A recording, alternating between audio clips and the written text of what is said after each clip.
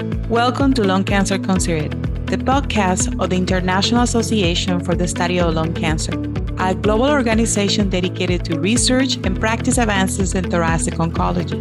You can find all of our podcasts on SoundCloud and ISLC.org and the newsroom. I'm your host, Dr. Narjos Flores. Hello, I'm Dr. Narjos Flores, Associate Director of the Cancer Care Equity Program at the Dana-Farber Cancer Institute and an Assistant Professor of Medicine at Harvard Medical School. And I'm your host for this episode of Lung Cancer Considered. Medical training is long, full of sacrifices, and in student debt for many.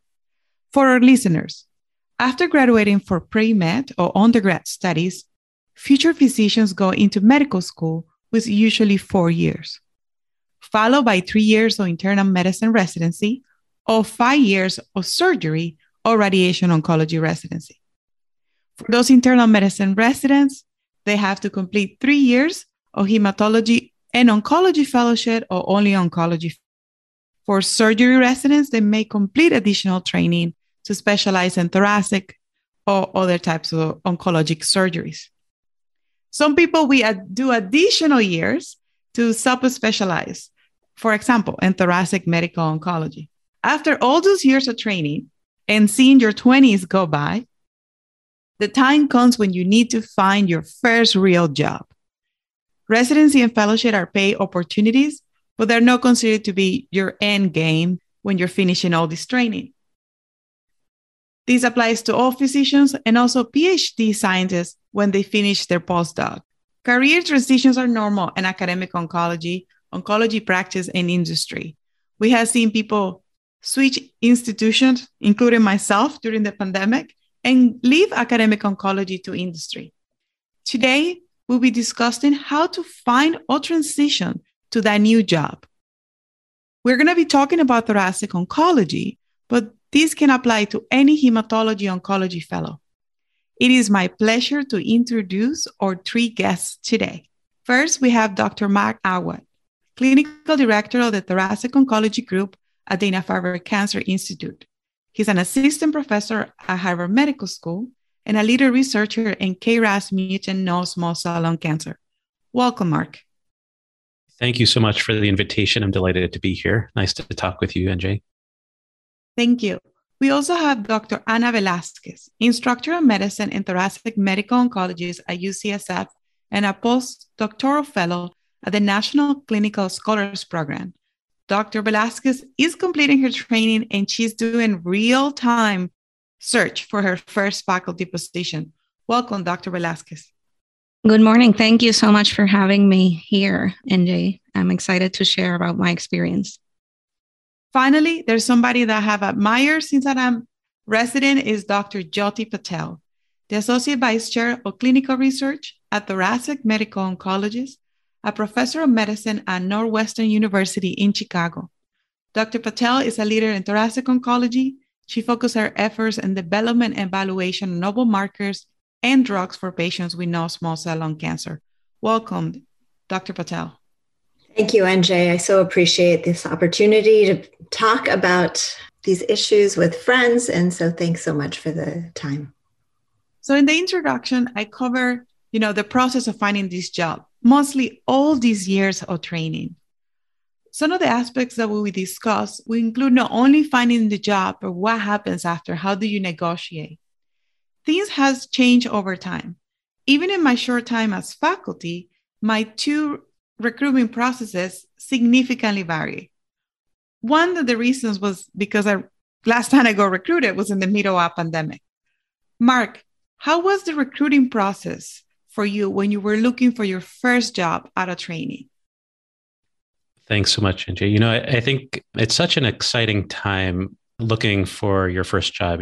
As you highlighted, training takes so long in medicine between medical school, residency, fellowship, research, et cetera. And so it's really such an exciting time to think about that transition from being a fellow, being a trainee, and getting your first job on faculty and taking that leap towards greater independence and being able to mentor trainees yourself as a faculty member.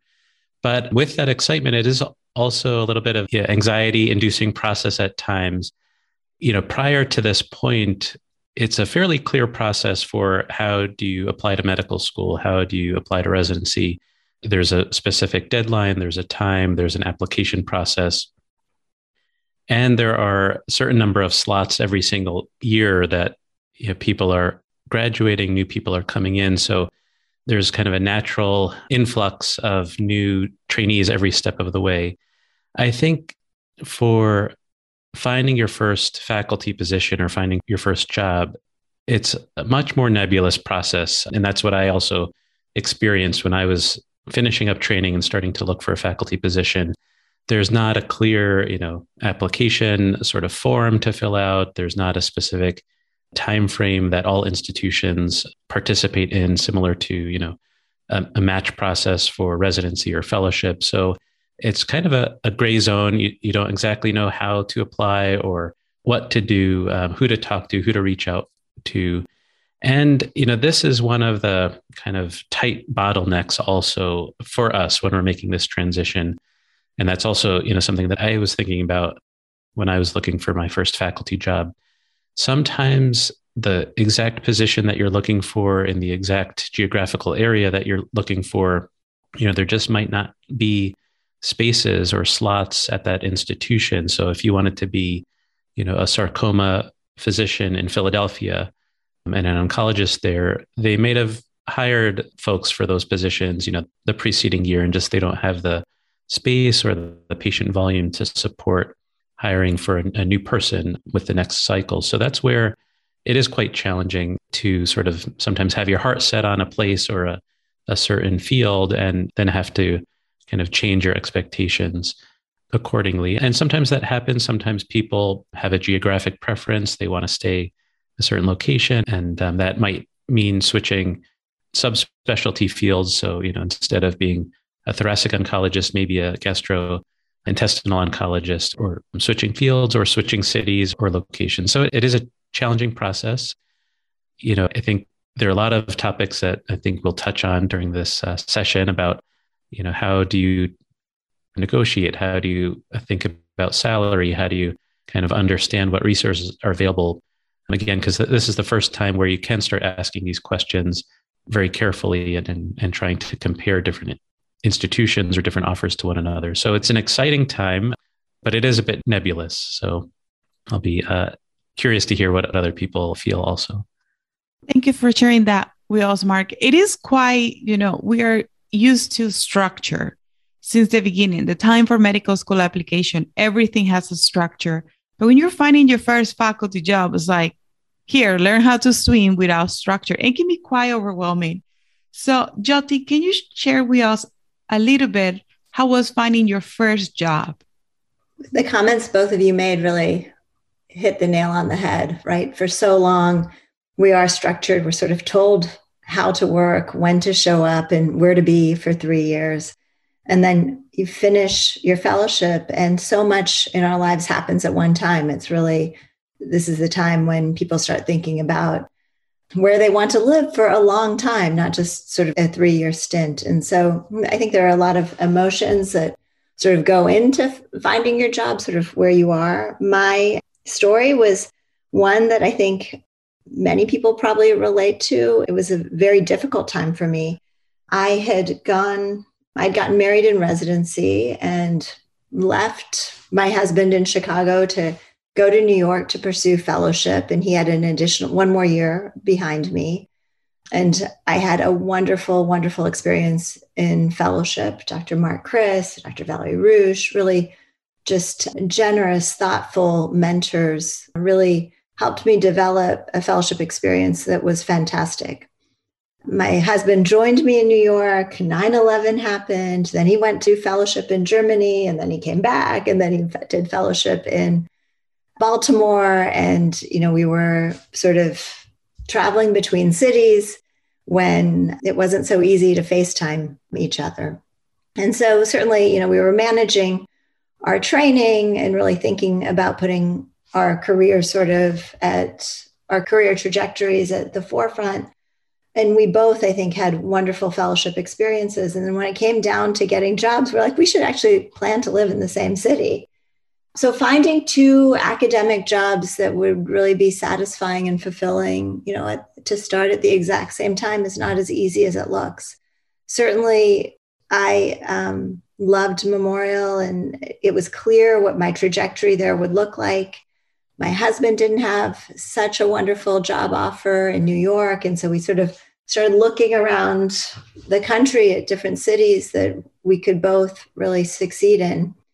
At the end of the day, sort of after a year of a lot of visits with people, a lot of wonderful visits with people, we decided that maybe we should come back to Chicago. And, that piece of reaching out to people that I knew from different times in my lives, relying on mentors to make connections for me, to meet people at ASCO at World Lung. And certainly those meetings were in person. It was a lot easier then to really find out what opportunities opened up. But it was clear, as Mark said, that the perfect job and the perfect place and the perfect time often don't happen. And so it may be that you make some sacrifices, but those sacrifices often can end up being huge opportunities. And, it's coming back to Chicago. I came closer to my family, but I also had an opportunity to really develop a position and a program in the way I wanted. And so that can be overwhelming to think about, coming straight out of fellowship. But again, keeping in contact with the people that care about your success and really looking to them for advice, I think gives you a lot of opportunities and can really help you be successful in the future. Thank you, Jyoti, for bringing that up, because there's also, we don't move as individuals. Many people move with families, kids, spouses, parents. So the decision is not only what is the best job, but what is the best job for the people in my house, right? So, Anna, you are doing life search for your first faculty position. How is the experience going? And what are some of the websites or resources that the fellows are using to try to find opportunities for this current year and probably future years to come? I think that everything that has been said so far really has resonated a lot. I think everybody has talked, both Mark and Jyoti, about their own experiences, but those still are similar to mine currently. The process is really long. It's months and months and months. And we, I think, have always had such structure with clear deadlines and timelines and when is the match.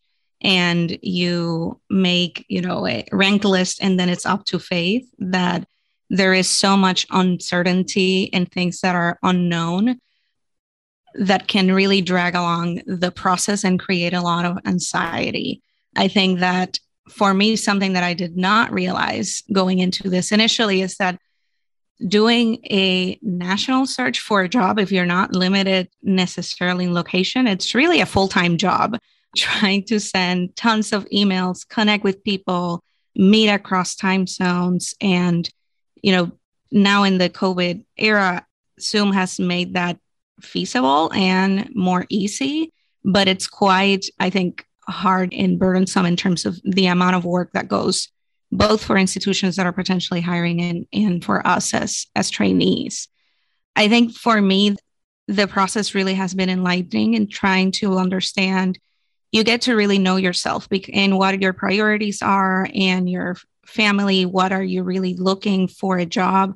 And at the same time, what are you looking for that would make your life outside of your job be the best that it can be? I think we always in residency and fellowship, you have deadlines and goals, and this commitment that seems more long-term really, to me at least, is guided by value and what I am seeking that will bring me joy in the academic environment, in the work that I'm doing, but also in my personal life. And it's the first time that you'd really get to think about that and make a list of what are things that are the most important to you. Which ones are you willing to sacrifice?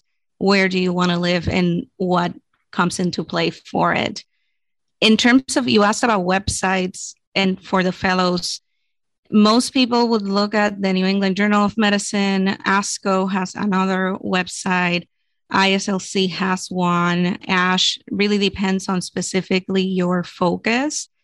I would say, though, that those do not have most academic openings or jobs.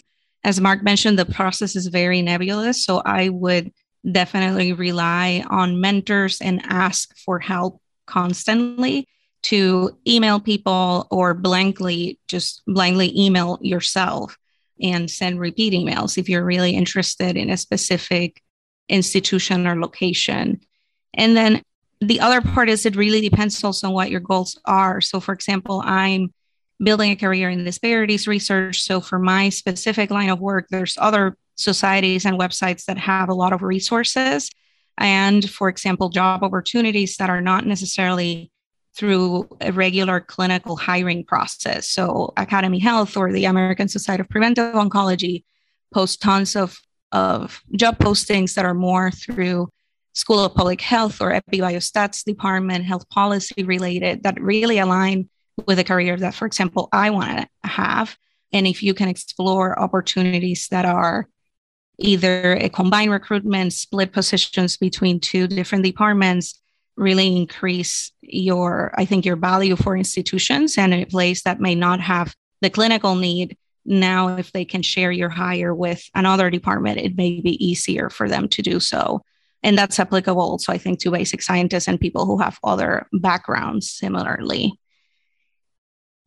Thank you, Anna, for sharing that with us. And it's important because, everybody has a different career pathway. Somebody wants to be a basic science researcher, cancer health disparity researcher, or some people are interested in clinical care. And that is linked to my next question. The process may vary depending on the setting. It can be academia, practice, industry, or government opportunities. Jyoti and Mark, you are both in academia, but how do you think the recruitment process varies based on the setting? We will start with Jyoti. I can speak probably most clearly to academic practice. So certainly, I think, for all of these, position availability is not always uniform. And so certainly I think during the pandemic, we've seen many institutions sort of cut back or be much more conservative in the number of positions that would be there, or get sort of last minute funding. And so I think this idea of really understanding where there are needs is really important in academics. So sort of holes in the program. Generally, people know that they're going to need a position with 18 to 24 months sort of notice. It takes that long to get approval from Department of Medicine and the provost. And so, it is a long conversation. And so again, I think in academics, so sort of early contacts, certainly the second year of fellowship, I say start putting feelers out to see what positions will be open there. And then often it's a direct contact. Certainly that we post eventually, but often that is very much later in the process, unfortunately. By the time, again, we have sort of all of the institutional approvals, that those postings can be put in journals such as JCO or New England Journal of Medicine. I think the private practice piece is also one that's sort of word of mouth, and that usually happens when people know that area well. And so understanding practice patterns in a particular geography, understanding who may be retiring or leaving really offers opportunities, I think, to reach out and find individuals or practices that are growing. Again, sort of the practice models have changed so much from smaller practices to hospital-based practices. And again, I think in these couple of years, actually, it's a lot of opportunity for many of our graduating fellows or people looking for jobs, because hospital practices continue to grow. In many areas, they're often looking to bring new fellows on. I'll let Mark talk a little bit about industry and academics difference.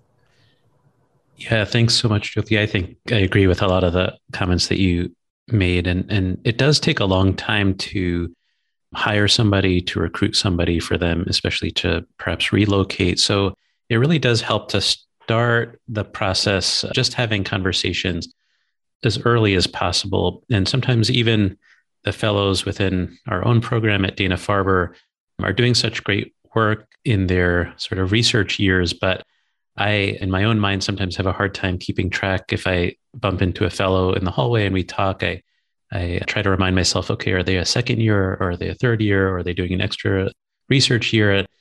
And it's hard to know exactly to remember when they're going to be finishing fellowship and starting to look for a faculty position. So I do think it helps, especially if fellows are spending, more time doing research, for example. It really helps to stay connected with a specific disease center or a team of people, going to their weekly case conferences or meeting periodically with the division chief or the program director, the disease center leader, for example, just to kind of keep them aware of your goals, your time frame, to say, okay, now I'm in the middle of my second year, but maybe, in a year and a half when I graduate, I'll be very, interested in staying in this same city for a faculty position, or I'm actually, hoping to move to California, with my family, and can you start to make some introductions for me? And I think the more in advance that people know your general timeline and your goals, I think that can help, because we might, in any given department say, okay, I think so-and-so might retire, in a year or two. And so that would be a great position that we'll need to fill. And this will work out really well for the timing of when this fellow will be graduating. Or, we're looking to expand and grow our volume, and we can kind of plan ahead for a really, superb and fantastic fellow that we would love to recruit. So I do think it helps to start early, especially, in the academic setting. I haven't worked in industry, but have had some colleagues go to industry from academic settings, either right out of fellowship or after a few years at academic institutions.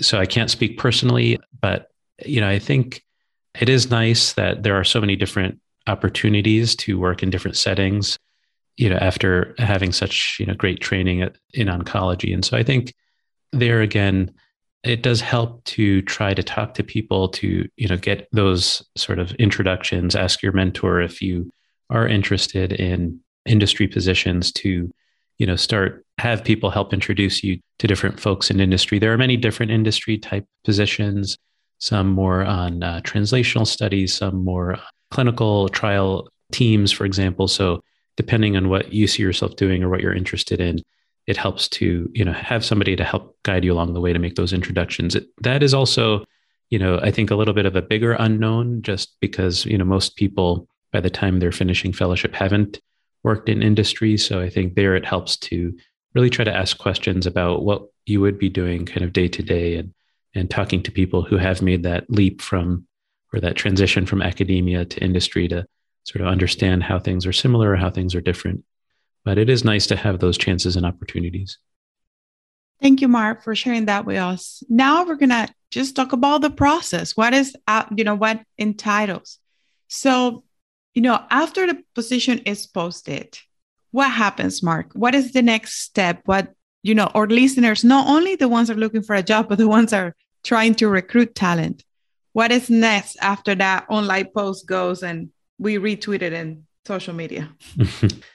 Well, yeah. And I think, as I was, mentioning earlier, ideally the process even starts a bit earlier, before something is posted. And this is one of the, unfortunate pieces about the pandemic and not having as many in-person, face-to-face meetings or conferences, because those are also great opportunities to network, to get introduced to people, to go up to somebody after a talk or after a conference and let them know who you are and that you're interested in a faculty position, and do they have any openings or spots coming up. So, hopefully as meetings are starting to come back in person this year, in the coming months, that, fellows can avail themselves of those kinds of opportunities to hear more about the process and the prospects at different institutions. And short of that, I think for now, I think it can help even just to ask your mentor, even if you can't get to a meeting in person, ask them to introduce you to different people at institutions that you would really love to consider for a future faculty position. And then, I think if you sort of set that groundwork up, and if you kind of know, okay, there'll be position in Texas that, I've already been talking to people there. And so once it's posted, they might, have already heard of you. They might anticipate that you'll apply. And I think that can help sort of set a little bit of the groundwork in advance. Once a position is posted, there's probably different processes at every institution, but, often there's a point of contact. You'll prepare a cover letter, you'll prepare your CV, and the cover letter is really a chance to explain, what it is that you're looking for. What kind of career do you envision for yourself? Are you interested in a specific field of health services research, disparities research, clinical trials, translational research, or clinical care? And that helps sort of put into context to the CV and give the institution a sense of what your long-term goals are. And then, from there, typically each institution forms a committee. The committee at many places, has to go through training with regards to unconscious bias awareness and to try to identify, the applicants who are really meet all of the qualifications that they're looking for. Or, some institutions are looking for, something very specific, like we need somebody, for example, to lead and take care of small cell lung cancer, but, this applicant doesn't have an interest, or this, person has expressed a sort of very specific niche of interest. And so other institutions are not so specific, and they say, well, we just want to put this post out there and see who applies and really get the best person and really try to foster whatever interests there are and see if we can make it work. So it's a little bit different from one place to the next as to how narrow or broad a position that the division is perhaps looking to fill. But from there, I think, the applicant would be invited to, after review of their CV and cover letter, they'd be invited to meet with people on the selection committee. They're typically invited to give a job talk or a seminar as kind of a first step. And then the committee, after reviewing several of the applicants, after interviews and listening to the seminar, really decides who might be kind of at the top of their list for moving to the next steps. Thank you, Mark. And I love this conversation because the three of you are allowing me to have an easy segue into each question. So the next question is this job talk. I remember having anxiety about this job talk. And last time I gave a job talk, I was recovering for COVID-19. So it was quite the experience. So Jyoti, how important is this job talk? And what would be your recommendations for our listeners that it is important to include in this infamous job talk? The infamous job talk. Well, hopefully it is an opportunity to really showcase what you've been doing. And so the job talk is absolutely important, again, to really demonstrate the excitement that you bring about the work that you're doing. Generally, it's attended broadly across the division and maybe with collaborators in other divisions. If you're a thoracic oncologist, it hopefully would have some pathologists and pulmonologists and radiation oncologists that you'd be working with. But generally, it's the division itself. And I think that as a fellow, you start sort of crafting your job talk early. Again, maybe even in your second year. We give fellows a lot of opportunities at many institutions to present 15-minute talks, 30-minute talks throughout their training, and to start really thinking about what story can you tell about the projects that you've been involved with. And so in your second year, you think about sort of the review papers you're doing, the prospective studies that you're collecting, the data that you're collaborating with, and maybe older studies that you're writing up. And to weave that into, generally it's a 40-minute talk, sometimes shorter, but maybe a 40-minute talk with maybe 3 components in it about some background, introducing what you're excited about, some of the work that you've been involved in. And then, it's early in your fellowship. And so it's unlikely that you'll have a lot of data or results yet, but really how that may segue into future trials. So I think it's essentially accounting for what you've done, but also giving a real path forward about what you imagine yourself to be in that job. So I think it's a great opportunity. Hopefully it's not too scary, but it really gives an opportunity to show your personality, to show what you care about, and the great work that you've already been doing. Thank you, Jyoti. And Anna, any comments about this job talk? Yes, I agree with everything that's been said. I would add that I think it's important, one, to practice, to get feedback from mentors, from colleagues and people who really can understand, the work that you're doing and what story you're trying to sell. Because at the end of the day, this job talk really it is a big deal. It is something that will either get you to the next step in the job application process, or in reality, if you don't sell yourself appropriately, the interest may die down with a specific institution. So I would say getting feedback is really important to make sure that you are selling the story of what you want to achieve as clearly and as possible and concise, and something that makes sense with your background and where you want to go. And the other part is, because during that practice and feedback session, at least for many women and as a minority, you'll hear that you need to sell yourself. And it's something that doesn't come naturally for many of us. People think, I work hard and the work that I put in will show. But if you don't highlight your roles on the projects or what things you've been able to do throughout that job talk, then it just seems like you're presenting work from somebody else. And really, through this process, I think being able to disseminate your work and articulate clearly what you've done and what you're capable of doing and where you want to go is really, really important. Thank you for sharing that. And I think to the job talks I have listened and attended, I think telling a story about your journey and what, motivates you to do the work you want to do, regardless of where you go, I think it always catches the attendees' attention. Ana, like we say before, you are in the middle of this, and there are a lot of exchanges of emails during this process. Some of these emails are like, well, unfortunately, at this time, we don't have that position, or we are uncertain if the position will open.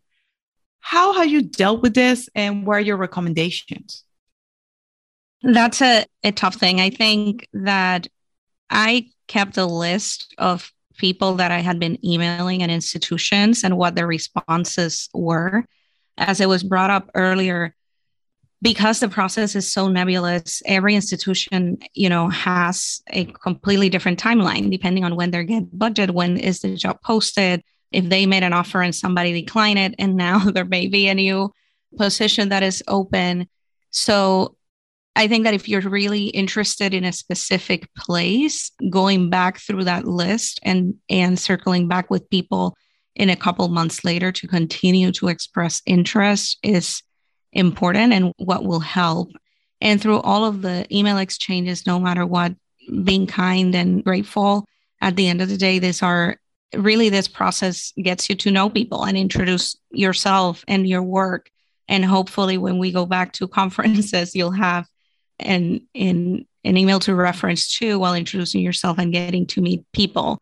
Like right now, I email everyone on this call, on this podcast, about my job process, but actually have not met many of you in person, but feel like already there's some relationships and that have started to build, which hopefully will be, as we grow in the future and I become a thoracic oncologist, future collaborations. Thank you, Ana. So job was posted, job talk was given, and then an offer was sent to the applicant. And this is a very important part of the job, particularly for women and minorities, because they're less likely to negotiate. One of my advisors, when I was looking for my first job, told me, my advisor is Dr. Silver from Harvard Medical School. She told me everything can be negotiated. And this question is to Jyoti and Mark. How can you negotiate without burning bridges? Mark? This is a good question. And, not something that we learn to do, up until this point. Again, everything is very regimented for medical school residency, fellowship. There's very little negotiation or wiggle room. And as you said, NJ, it's important not to burn bridges, as you said, throughout this whole process, even though, I'm in thoracic oncology and it's a big field, it's also a small world. And that's a good thing. You get to know colleagues very well over the years and get to hear about, the best and the brightest fellows that are coming up and looking for faculty positions. So, I think what's been great is that I've met wonderful fellows along the way who were interested in applying for faculty positions, and whether we didn't have a position at the time or whether they chose somewhere else, it does help to establish those relationships and to see them at future meetings. And through some of those interactions, we've been able to collaborate on a number of projects. So it's a small world. So it does help to maintain all good relationships throughout the process. And everybody knows there's many factors that go into somebody's decision as to where to go for a faculty position. So I think maintaining professional and collegial communication and interactions and discussions all along the way is helpful. That's good general advice for academic medicine.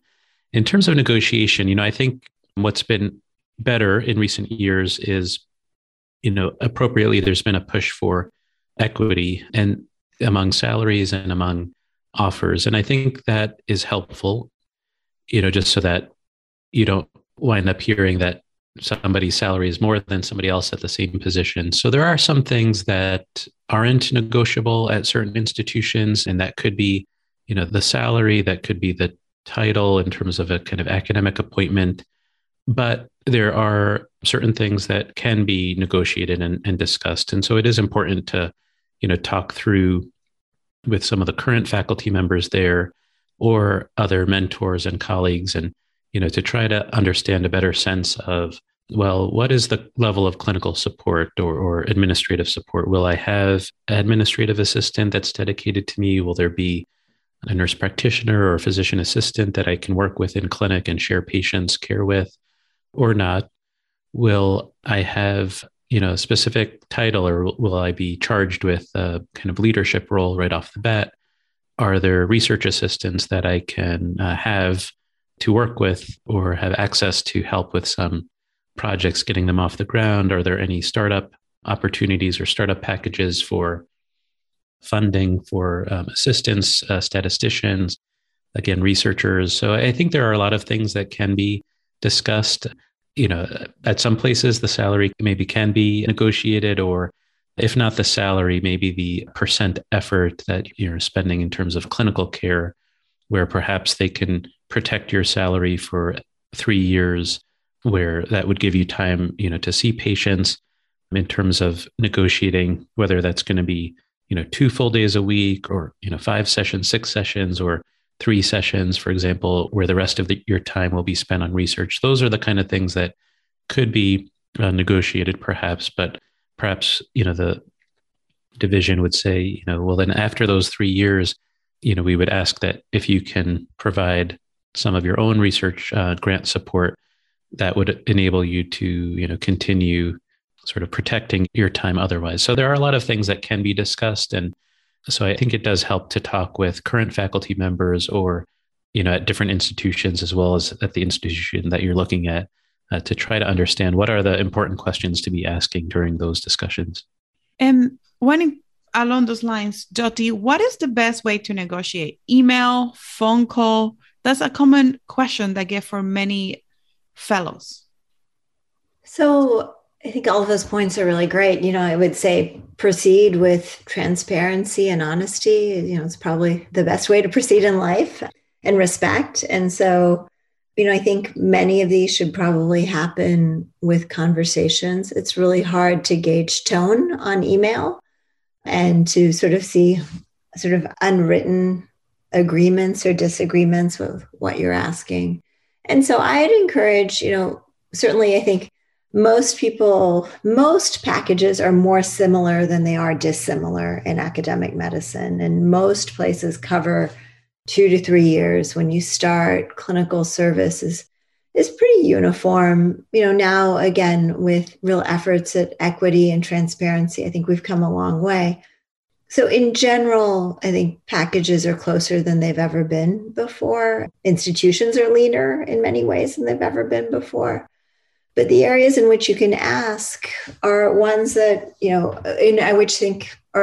areas in which I think you can ask are ones that really support the value add you're going to give to the academic center. So that's the research assistance, the core services for your research. obviously time to do your research. Those are the ones in which you can ask. And I think conversation is the most straightforward. Email, you can sort of go back and forth about specific terms, but I would encourage conversations by phone or in person about sort of big picture. How is this going to help me get to what I need to do to be successful in the institution I'm coming to? Well, we are about to run out of time. My last question would be, what is the best way to communicate with your institution about your departure? How, especially when it comes to patient care and research transitions. Mark, do you have any recommendations here? What is the best way to say goodbye? That's tough. I think we form such strong relationships and hopefully very positive interactions along the way. So it is hard to say goodbye. I think it helps to do it with as much notice as possible, especially if you are caring for patients, especially if you have certain projects that are in the midst of completion, to try to identify, what are things that you will try to complete before your departure, or what are things that you'll pass on, but maybe collaborate on in the future. So I think, as far in advance as possible, just so that the institution can kind of prepare accordingly, or your mentor can prepare, your research team can get a sense of your time frame. I think that is helpful. And then I think doing it, very, again, positively and collegially is always a good general tip. And to say, I've decided to go to this other institution for personal reasons, or, there was a specific niche or area that was really exciting to me to go there. And that's why I, chose that place. Again, I think everybody understands that there are many forces at play to making a decision as to where to go for faculty position. And most everyone will be very understanding. Sometimes people will feel hurt if you choose to go elsewhere rather than staying at a current institution. But those are generally, good feelings that they'll miss you and wished to retain such a strong candidate. But everybody, of course, understands. And, you'll run into your old mentors, your new colleagues, again and again at future meetings, conference calls, et cetera. So I think you'll continue to have those good relationships, even if you have to leave one institution to go to another. Thank you, Mark. And this is my last question as we are about to end. To each one of you, what is one recommendation you would give yourself or anybody about finding your first job? I will start with Anna, followed by Jyoti, and then Mark. One recommendation I would give myself, I think, to try somehow to be slightly less stressed about it. I think that it has, honestly, as Mark was just talking, I was thinking of, I haven't made any decision yet. And all of this feels like you're dating multiple people at the same time, trying to figure out which one you're going to marry, and have this impending doom of you're going to break somebody else's heart. And all of that it's added pressure that is unnecessary. Like, it's a process in which everybody goes through, but to a certain degree, for unknown reasons, I have that anxiety. So I think that if I could go back in time, that is one thing to try to be more conscious about throughout it. I think that's great. Actually, it's to approach it, I think, as with an open heart and an open mind. I think most people that are in academic medicine want to see everyone else around them succeed as well. And so to believe, or, that people are also acting in your interest, and to take advice. I think I had internalized so much at the time of the stress of making just the right decision, when probably most decisions I would have made would have been the right decision. I think we turn out pretty well in the long run. Yeah, I completely agree. I think trying to take out some of the stress, I think everything will work out, really well in the vast majority of cases. I think the one thing I might say is for fellows to try to start a little bit earlier than you might otherwise think, by talking to people, setting up meetings, networking, which is a skill. It's not something that, comes naturally to all of us, but just try to introduce yourself to people at meetings, or If there are virtual meetings, set up some time to talk over Zoom or otherwise, just to kind of get to know people and get them to know you and your timelines and your goals. So I think that would be one piece to, try to set up time to talk. And, the faculty members love talking with trainees and fellows about careers and future and giving advice. So I think don't hesitate to reach out. I think we, the vast majority of us love mentoring trainees and helping them through this experience. Thank you for sharing that. And I think my recommendation would be, you never know.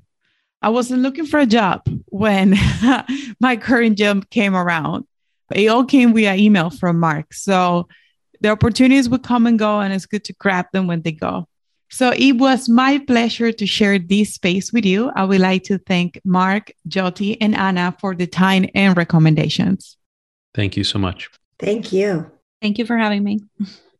It is always great to share another episode with friends and colleagues. So thanks to everyone for listening to Lung Cancer Considered, the official ISLC podcast. And I hope you will tune in regularly, and our recommendations will help with Anna's recommendation of try to decrease the anxiety around the job search. Thank you and have a good day. Thank you for listening to Lung Cancer Considered. You can find all our podcasts on our website, ISLC.org, and our newsroom, or on SoundCloud. Please take a moment to rank, like, write comments, and share your favorite episodes with your colleagues.